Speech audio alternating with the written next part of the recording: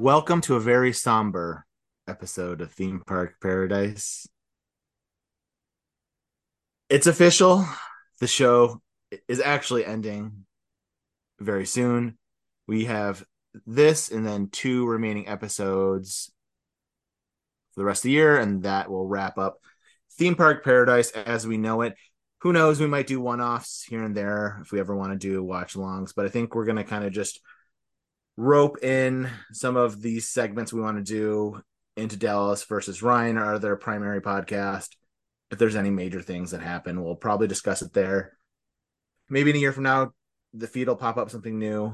But right now, I want to announce that Theme Park Paradise is retiring at the end of the year.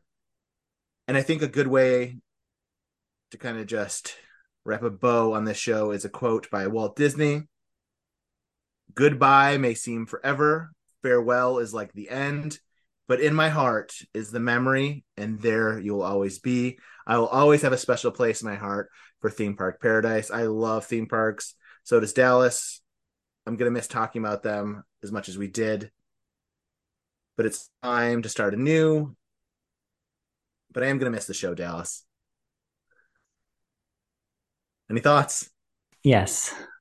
I'm also very sad. No. Listen, I love theme parks, but I feel like we struggled with this show to find things to talk about.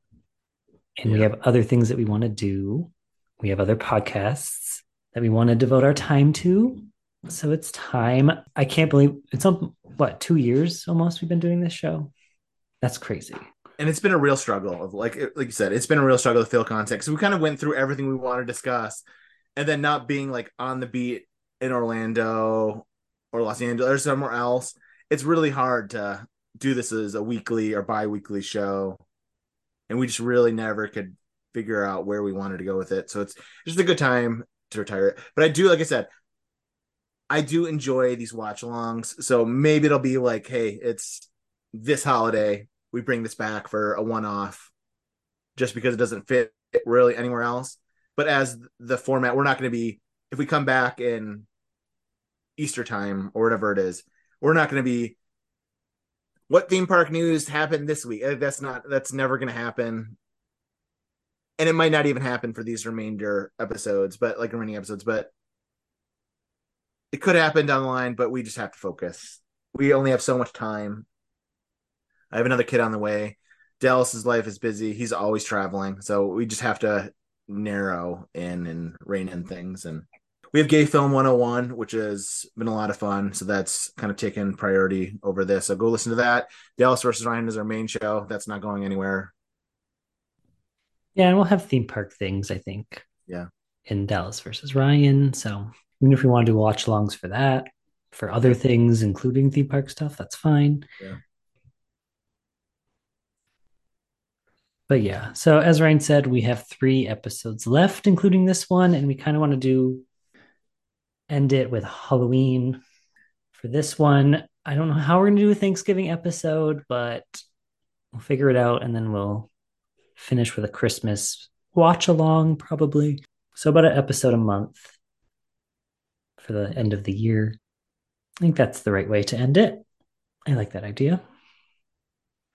So for this episode, let's just get into the main topic, which is Halloween. So I wanted to do something universal themed because I feel like another problem with this podcast is we focused a lot more on Disney than other theme parks, but that's just because that's the one I love and that's the one I think there's more information on in general. But for Halloween, we're going to Universal and we're going to do something I like to do on this podcast, which is fun little drafts that mean nothing, just fun drafts. And we're going to be drafting characters that appear in Universal horror movies, as well as characters that have appeared for Universal Horror Nights.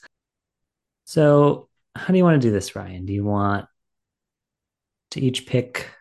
Why don't we just each pick 3? Let's just make it short.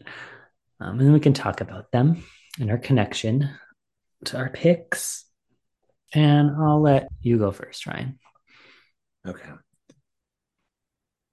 So out of this list, the tough part is like the Universal Classic monsters. I have a really big like love for them, but I didn't really grow up with these characters, or I haven't really watched these movies. So like, Right. I'm drawn towards these newer villains. For me, the character that sticks out just because it terrified my mom, and then it just became like iconic to me. And it's a song that I sing regularly. I was singing that the other day. One, two, Freddy's coming for you. It would creep my mom out. Like I would sing it, and then she would like freak the fuck out. Like, stop, stop now. Freddy Krueger is such a gross, sick, twisted. He's like a He's a child pedophile. rapist. Yeah, Yes, he's awful. in your dream, like, and that to me that terrified me. Like it was like if something was in your dreams, like that is so fucked up. You have no control, and I think it was later in life. So my mom just kind of hid me from this. So like the original movies, I didn't watch until I was probably in high school. But Freddy versus Jason, I think, came out 2003, four, somewhere in there, early 2000s. And this is what I would watch. Like I watched it at my cousin's house, so I have memories of that on VHS tape from Blockbuster, renting that, or DVD. I don't remember what it is, but it's Blockbuster renting it. And then yeah, I just Freddy vs. Jason was just a fun, cheesy with the other villain, Jason Voorhees, on here. It was just such a cheesy good time for a middle school, high school. Is that the one where they're in space? No, that is Jason X, and X. there. Yep. So Jason, That's the one I've seen. so Jason X has magnetic nipples, I believe. There's an android woman that has her boobs out and has no nipples, and I think they're like magnets or some kind of shit that then poof. Yeah. This might have to be the first theme park paradise episode I put explicit on, but it's Halloween. That's fine. So my connection to Freddy is more through the sequel, Freddy's Revenge, because in the gay world, that's like a very famous movie because it has extreme gay undertones. And the main character is a boy, and it's the first kind of male scream queen. There's been a documentary made about the actor because he wasn't out at the time, but he could tell that the writer and director were kind of alluding to his homosexuality into the movie. And there's a scene with his gym teacher, and he's basically wearing like leather daddy outfits, and there's like a gay bar scene. It's very, very gay. All right. So with my first pick, I'm going classic. So it's kind of funny. I think if you take all new, I'll take all classic because I just prefer the classic monsters, but I'm going Frankenstein. I just think he's iconic. And I even fucked up. It's not Frankenstein, it's Frankenstein's monster. We've talked about that. Yeah. But I think he's just iconic as a Halloween icon. And speaking of our other podcast, one of our other podcasts, Gay Film 101, we were thinking about what to do for Halloween. And my initial thought was the movie I talked about earlier, Nightmare on Elm Street 2. But I pivoted to the sequel of Frankenstein, which is Bride of Frankenstein, which is also very queer in context. That's my pick. So I would have picked Frankenstein's monster, but it's for the 70s Mel Brooks film Young Frankenstein. Classic film to me, personal. Is it Peter Boyle is the monster in that one? It's just, and it's like it's a put on the Ritz. It's just he's a great, and I love that movie. It's one of the Yeah. random ones my family would watch during Yeah. Halloween. I brought up the monsters on other podcasts before. That's also a big reason why I love Frankenstein's monster. Herman Munster is one of my favorite characters. So then I'll just take another new one. We talked about it a little bit. Jason Voorhees. It's similar line to Freddy Krueger. I didn't watch these movies too much. My first one was Jason X, probably, but then it was Freddy vs. Jason when I really got into it. And this character just it resonated with me just being a hockey fan. I loved hockey. So his hockey mask was so cool to me as like a villain, but he scared the shit out of me. And I didn't realize like the backstory of like it was like originally the mom, but then it like swapped all around where it wasn't actually Jason Voorhees in quotes. It was like the mom pretending to be Jason, and then it was actually Jason. But what creeped me out was like that he lived underneath the water as a kid, I think in the first one or one of the ones, but like they showed him At the as a end, he kid, jumps out and at the it's like a very end. scary kid. Like just thinking about that terrified me as a kid. Of like deep water scares me. It just does because you don't know what's underneath it. And Mm-hmm. like just thinking like of the bodies and like somebody could drag you down, it terrified the living crap out of me. And it just it's still to this day, Jason Voorhees is the type of character, and like they do it in the movies, like where you just like look out the window. I still don't like it. I want my blinds and all kind of stuff. Like, he's the villain that you look out the window and there he is just lurking, and you can't. He's an imposing threat. He doesn't run. He just walks. You're always stumbling and fumbling. He could be like 100 yards away from you, but he's gonna catch up to you and he's gonna kill you. Like you could sprint, your car's not gonna start. You can't find your keys. It's just a terrifying. It is like just like the stereotypical every way he can kill you. He's gonna get you. So I'm going to stick with classic, but it was kind of a later classic, and that's the Gill Man from the creature from the Black Lagoon. So sometimes he's called the Gill Man, sometimes he's called Creature, but he's the green monster from Creature from the Black Lagoon. I love the movie. I don't know if I doubt you've seen the movie. I'm guessing probably not. It's from early 50s, so it was the tail end of Universal classic monster movies. It's just a really good movie.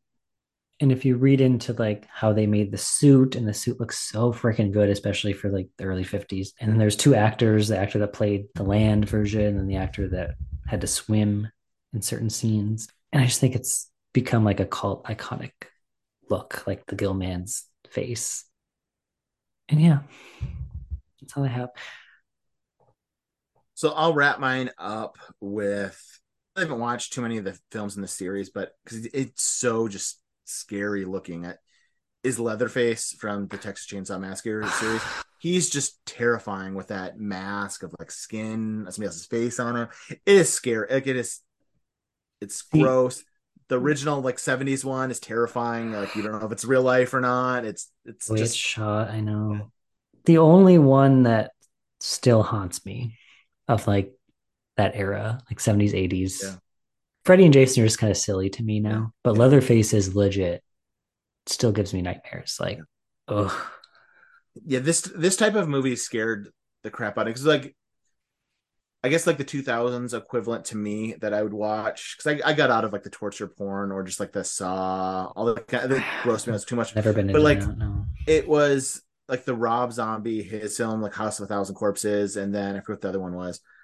But this felt like the backwoods stuff that could actually be real. Like there might be a Leatherface out there. There could be somebody that's just this twisted, sick individual that if you go the wrong way, you're gonna die.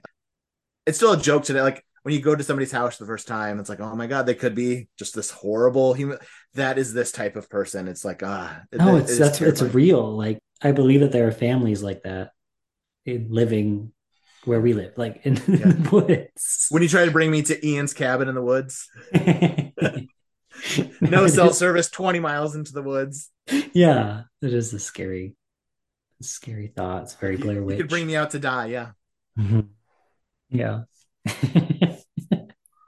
All right. So my last pick is going to be a monster I added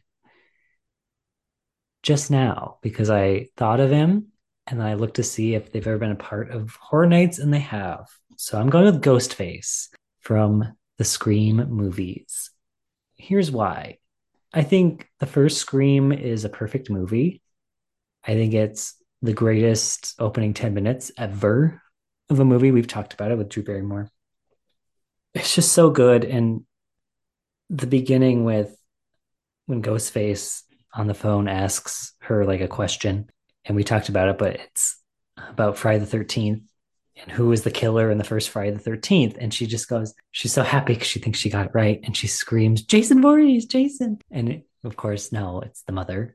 And then she has to die. It's so good.